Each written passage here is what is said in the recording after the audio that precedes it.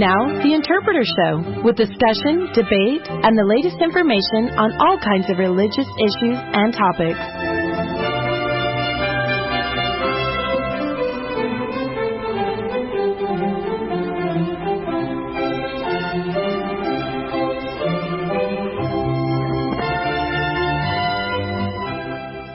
This is the Interpreter Radio Show. The Interpreter Foundation exists to encourage study of the gospel and faithfulness to the church by making the latest scholarship available in its journal, publishing books, holding seminars, creating films, and by providing roundtable discussions of the scriptures. You can find us at interpreterfoundation.org, where you can find all of our materials, including these radio shows, which are posted as podcasts. You can also subscribe to the show on iTunes or through any of the other podcast apps on Apple and Android devices. If you like this show, tell your friends about us and write a review on iTunes or on your favorite site for podcast apps. I'm Steve Densley, and tonight I'm joined in the studio by co-host Don Bradley. Hey there, Steve. Hello, Don. And if I did this right, we should have our special guest joining us on the phone. Is Nathan, is that you? Yeah, can you hear me? Yep, I hear you just fine. Nathan Arp graduated from Brigham Young University with a bachelor's in Chinese language and literature. And as a member of the Church of Jesus Christ of Latter-day Saints, Nathan's been enamored by the church's scriptures for decades. He's been a longtime consumer of scholarly publications about the scriptures and is grateful for this opportunity to participate in the process of production. Nathan published our most recent article in the Interpreter Foundation's journal. It's entitled An Analysis of Mormons' Narrative Strategies Employed on the Xenophite Narrative and Their Effect on Limhi. Nathan, I think this is the third time I've had you on to talk about one of your articles. You're about to the point where I should just make you a honorary co-host. I was just going through some of my old shows, and I noticed that I've been lucky enough to have you on. I always try to have one of the authors on from the most recent article. You've published, is this your fourth or fifth article in the Interpreter's Journal? It's my fourth. Your fourth, okay. Well, I think I've had you on at least 3 of those times. And it's always been great. We've been excited to have you back on. You've been doing a lot of work related to the narrative structure of the Book of Mormon. It's a fascinating approach in that it's unique. Sometimes we see maybe a textual analysis that Matthew Bowen does quite often. Sometimes we'll see some maybe some hints of Mesoamerican influence or chiasmus, those kinds of things. So it's fun that you are taking an approach that is it's not something that everybody's doing, and you're finding some really interesting things. I know that Don Bradley is excited to talk with you about this article this evening. Dan, what did you think about this article? Hey there, Nathan. Yeah, we just talked 2 months ago, I believe, about a previous article that you did. Hi. Yeah, so the co-host idea is, I think, making more and more sense here, thank you for this article. And you, again, here in this article, you are doing a really close analysis of narrative and looking at, what is it that the author is trying to put across through the narrative, and how is the author working with his materials to structure the story in a way that puts across certain meanings, and what is that narrative, what does his way of working with the narrative tell us about the narrative, but what does it tell us also about him? And so the title here is, of course, An Analysis of Mormon's Narrative Strategies Employed on the Xenophite Narrative and Their Effect on Limhi. And so to start out, why don't you tell us more about what you mean here by narrative strategies, and where that concept comes from and how it applies here in the Book of Mormon. Yeah, sure. And hello again. Thanks for letting me be on here. This has been so exciting for me.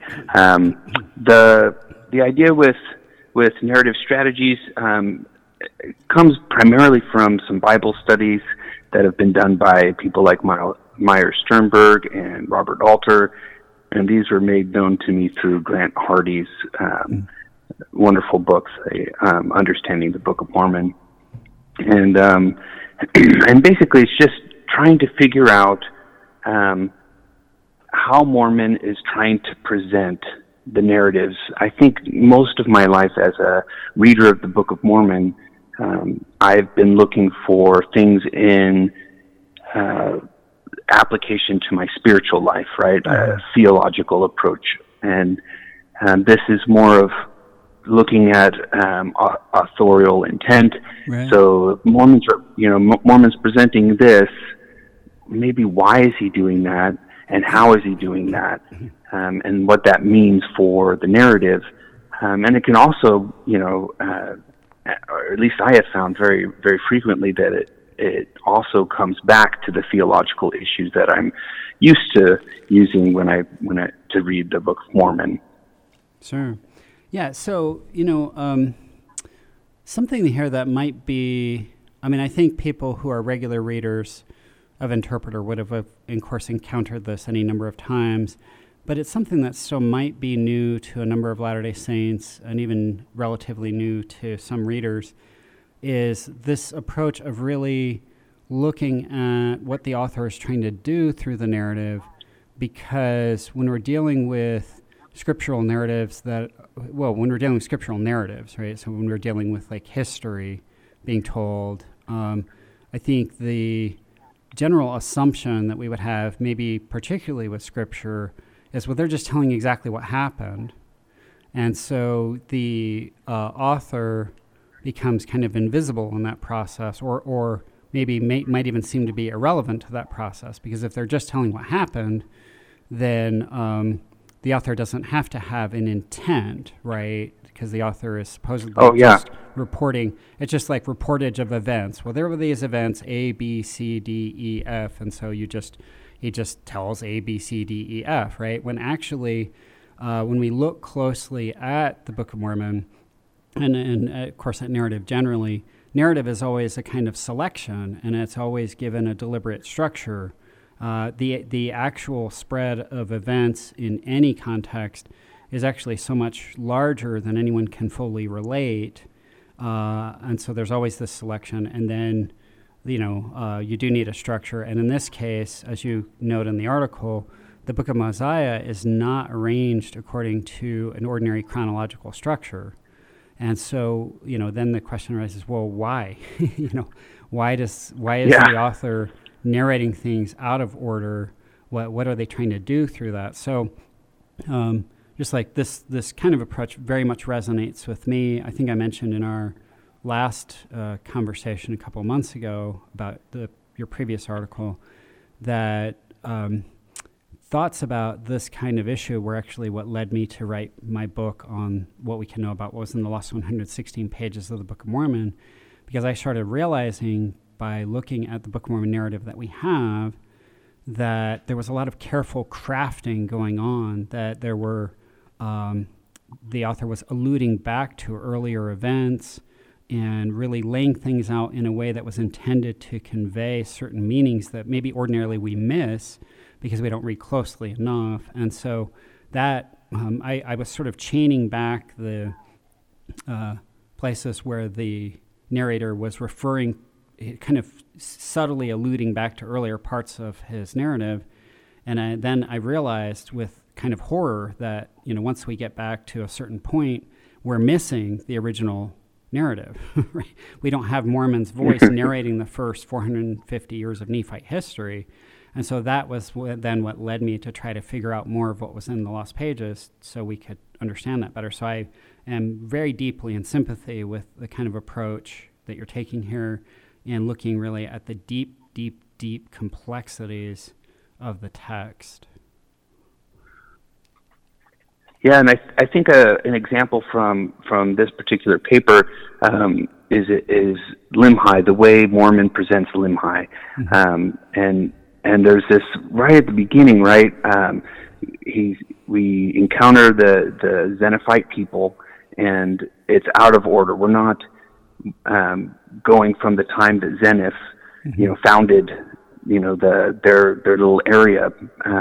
We're coming from his grandson, who's looking back at his own history and reflecting on this. Right. And what was really interesting for me as well, as far as the way Mormon couched this part, is that he tells us on the onset, right? Hey, there's a lot of things that Limhi said, but I have chosen this specifically. And because Mormon starts it off in such an abrupt way like that, it really is a sign for us as readers to say, hey, why is he doing that? He doesn't always do that, right? And so then you look at, as I started looking closer at Limhi's remarks and then comparing it with what happens later, the way Mormon abridges the account, I noticed there were some differences between Limhi's perspective of what happened and what Mormon later presents to the reader. And that kind of took off the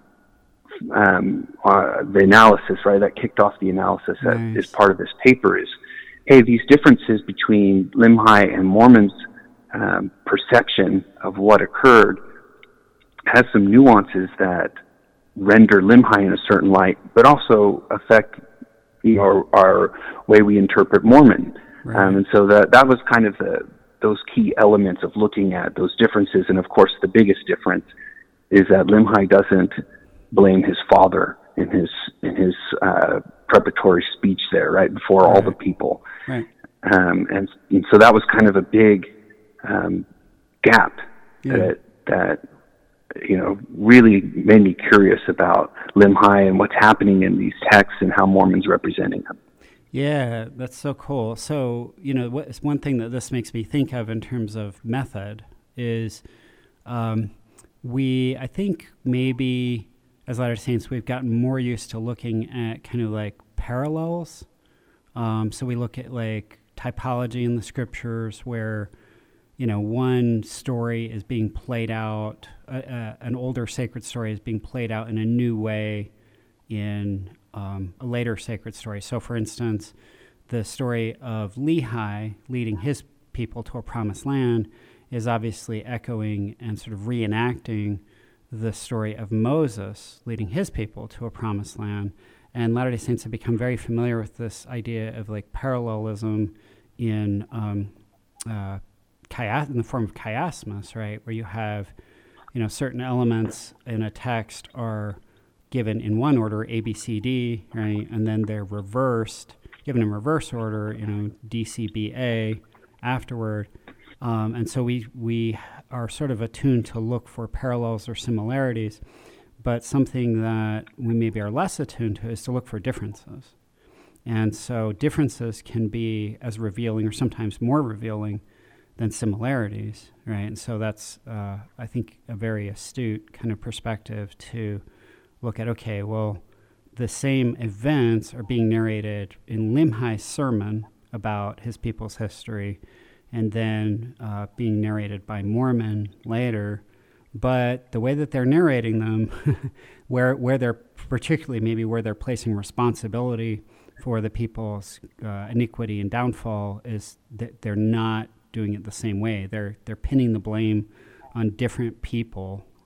So what do you want to tell us more about that, sort of how Limhi and Mormon in their narratives are assigning responsibility? Yeah. There's as we pull on that thread of these differences between Limhi's recollection of events versus Mormon's abridgment. We find very clear that Limhi blames the people, and he seems to also blame his grandfather Zeniff for bringing the people close to the Lamanites, right, within grasp. And his recollection of Abinadi and why he was killed is in line with his father's trumped up charges against Abinadi. And that's another key area where Mormon's representation of those past events and Limhi's sermon differ, is that Mormon shows very clearly that Noah and the people were not mad at Abinadi for his doctrine about Christ, as represented in the official trumped up charges. They were angry at Abinadi simply because he was calling them to repentance. Right? It was the reaction of pride to being called out, right, for being wicked. And you see that really clearly at the end when Noah's like, "Hey, we've got this charge against you, but I'll drop it if you just take back the things you said about me and my people." So it's clearly the doctrinal issue wasn't what made Noah angry, but that's how Limhi represents it. Abinadi was killed because Abinadi talked about God coming down to earth, having a body, being this Christ figure, and this seems to all stem from this inability for Limhi to see his father's weaknesses. And it manifests in various decisions, because as I started pulling on that thread, I noticed that all the stories that Mormon included about Limhi, save his acceptance of the gospel, which was a really important point to me as a Limhi-like person. Mormon's representation of Limhi in his decision-making is that Limhi made terrible decisions very frequently in this part of the narrative, where he's jumping to like the most wrong decision possible in cases where he's, the group of people that were sent by the main body of Nephites to look for this colony. Limhi sees them, assumes that they're the enemy when they are, allies. And then he does a separate, flip when the Lamanites, there's some daughters that go missing, and they assume that it's from the Zenith people, the Zenophites, and so they mount an incursion on they attack the Nephites there, and somehow miraculously Limhi sees this coming. They prepare and they fend off the attack. The king's spared, and he talks to the king and assumes the king is right and is ready to just find whoever did it and have judgment happen. So in this case, he's seeing a foe as a friend, and so he does these sorts of decisions that imperil his people at times. Fortunately, he has Gideon and others there to help him make better decisions. But there's this characterization that occurs for Limhi throughout these events that show that he's well-meaning, but he's really struggling to make good decisions. But one thing that goes along with that whole characterization of Limhi is that, unlike Noah, his father, Limhi was able to accept correction. And that's what leads him to being able to receive the gospel and lead his people to the gospel in the end. And so for me, a lot of this narrative, at least from this thread, gives me a lot of hope as someone who is well-meaning, but I often struggle making good decisions. And I mess up here, I mess up there. But like Limhi, if I accept correction and I repent, then there's salvation that's possible for me too. Yeah. And I really enjoyed learning more about Limhi in this, in this thread of analysis. Wow. Fascinating. Yeah. So, one thing I've noticed over time with regard to how we might look at characters in the scriptures is that we tend, maybe particularly within the Book of Mormon, more so than the Bible, we tend to maybe look at the Book of Mormon as a kind of book of heroes.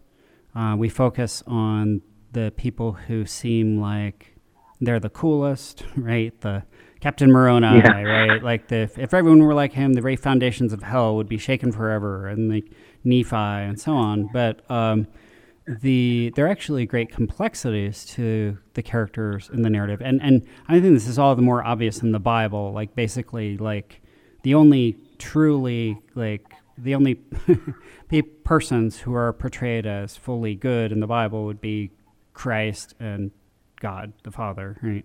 But I think it's in the Book of Mormon there is kind of more of a heroic ideal. So to identify maybe characters who are very flawed, but they're flawed like us, gives us a real kind of window onto divine grace and how that can operate in our lives. So these people don't need to be perfect in order to connect with us. In fact, it's better that they're not perfect because we're not perfect. And so, it's, also what you said reminded me of something actually from psychology. So there's an idea in the last couple decades in psychological research of what's called a growth mindset versus a fixed mindset. So in the fixed mindset, people believe that their abilities are just sort of innate. They're there from birth. And whereas in a growth mindset, they believe that everything that anyone knows how to do, they learned how to do. It's all learned behavior. And so people with a fixed mindset, they will tend to reject they can't handle being wrong, because being wrong, they think reflects on them as a person. So they can't stand to be wrong because they think it's a judgment on them personally and not on their behavior. Whereas someone with a growth mindset is like, oh, okay, well, they can take criticism in a way where they see that the criticism is about their behavior, and their behavior is something they can change, right?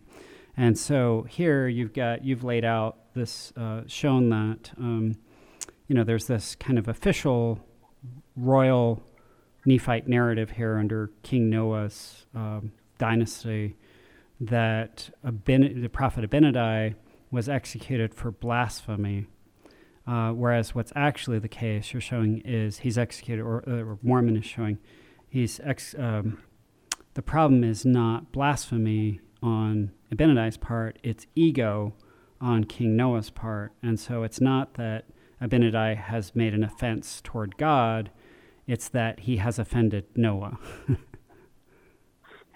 Yeah.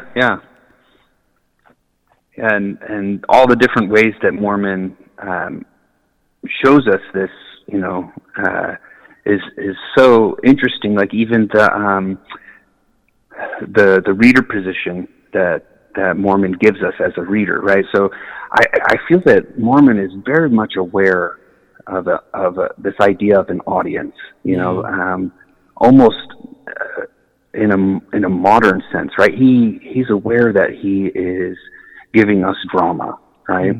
And it's so neat to read Mormon and the other authors of the Book of Mormon because of that. And one of the ways he shows that is that there are times where he gives us more information than the cast of the characters, so then we can see them making a bad decision or making a good decision. And like in the case of the abducted Lamanite daughters, right? Mormon gives us the information of what happened, and so then we can see all the different conclusions that Gideon versus Limhi versus the king of the Lamanites, all their assessments, and we can judge them, right? And then one of the things that he does that I think is such a neat narrative strategy as far as rhetorical tools go is he makes the reader and a group within the Book of Mormon have the same position, right? We're learning knowledge about what's going on at the same time in the same way. And that's Ammon's group. So Ammon is the leader of a group from the main body of the Nephites that was sent to go find the Xenophite colony. And he gets there and meets Limhi, and after they clear up who he really is, Ammon is allowed to read the records. And so he reads the records, and we're reading the records. So once, so that happens in chapter 8, where he's given the records of the people by Limhi to read. Right. Then that's when Mormon switches to us to start from the beginning, right? So then we get Xenophyte's Zenith's first-person narrative, and then Mormon abridges the events after that, and then at one point we catch up. So then Ammon as a reader and us as a reader, we come back to that same point where Mormon started us at, right? That point where Ammon and his people make it to the Xenophite colony, and then Mormon does this ingenious rhetorical technique where he gives us the reaction of Ammon and his group as readers to the narrative we've both just read. And to me, that was so cool to see Mormon, curating this experience, not just an account of something that occurred, but an experience, right? This is what happened. This is what I want. Oh, did we just lose? Looks like we just lost Nathan. We'll certainly. I'm sure he'll call us back in. He's not sure exactly where he is. He told me he was calling from overseas. Oh. And we were going to be kind of hoping for the best, but about whether or not he's going to be able to connect with us this evening. But we'll hope he gets back on. But this will be like the lost pages of our discussion, right? Right. Well, we'll have to. It'll be anybody's guess what it is we would have talked about. No, I can reconstruct it. Right. Well, certainly, you'll publish a best-selling book about it, I'm sure. One of the things, Don, to me that strikes me about Nathan's analysis here is there he is right now. Let me let him in right now. Nathan, you back with us? Yeah, sorry. That's all right. I don't know what I did. Well, I was just mentioning we're grateful to have you here. I understand you're calling from overseas right now. Is that right? Yeah. We were just commenting on how this was the lost 116 seconds of our podcast. I'm sorry? The last 16 seconds of our podcast. Yes. Yeah, Don's going to write a book about it. So, Nathan, where are you calling from? So I'm here in India. In India? Wow. Well, would be fascinated to hear about what you're doing there. But why don't we wrap up the discussion about your article? One of the things I was just telling Don is that I just am fascinated with the depth into which you have delved with respect to this relatively small portion of the Book of Mormon, this narrative event, and there's such richness in this small episode. But then the other thing is that there's consistency as well. There are a lot of flashbacks. It's kind of a complicated section of the Book of Mormon. When we if you're trying to move forward chronologically, it's pretty confusing really if you try to sort it out. But then once you do, you look really closely, and it works. And not only does it work, from a, just chronologically, if we map it out, but the narrative structure is consistent. The narrative voices are distinct, but consistent. And I like how you've been able to tease out various perspectives as you've taken a close look at the narrative structure. Well, yeah, thank you. And I agree that there's a richness and there's so many levels of understanding possible within those Xenophite narratives that Mormon really took a lot of time to craft those for us and to help us to see so much more than what's available on just a superficial reading. And this spreads across the Book of Mormon as a whole, and it spreads across individual books within the Book of Mormon. So, of course, Mormon using King Noah here to give us a message about how a wicked ruler, right, a wicked king, how much they can lead the people astray, of course, fits into that larger theme in the book of Mosiah itself, where, the dynasty, the kingship itself ends at the book of Mosiah, because Mosiah II is telling his people, well, sure, a good king is great for you, like, King Benjamin had been, but a wicked king, like, leads everybody astray because they have disproportional power, so people are not responsible for themselves. And so the way that he handles the narrative of Noah here contributes to this larger theme of the book of Mosiah that ends up telling us why they get rid of kingship and why kingship is not as good as a wider form of government that has more representative elements in it. For sure, yeah, and what a tribute to Mosiah II for realizing that and then giving up that kind of power. That's very rare in human history in general, right. Is a king stepping down, right? Someone who could have had and continued a dynasty and said, no, I want to do what's best for the people instead. Right. Like, so powerful. And then, of course, as you guys all know, that becomes a major issue socially for the Nephites ever after, right? Where there's always a group trying to reinstall kings. Well, Nathan, we sure appreciate your contributions to the Interpreter Foundation and these great articles. Do you have anything else you're working on right now? Yeah, I have a few other papers that I'm working on.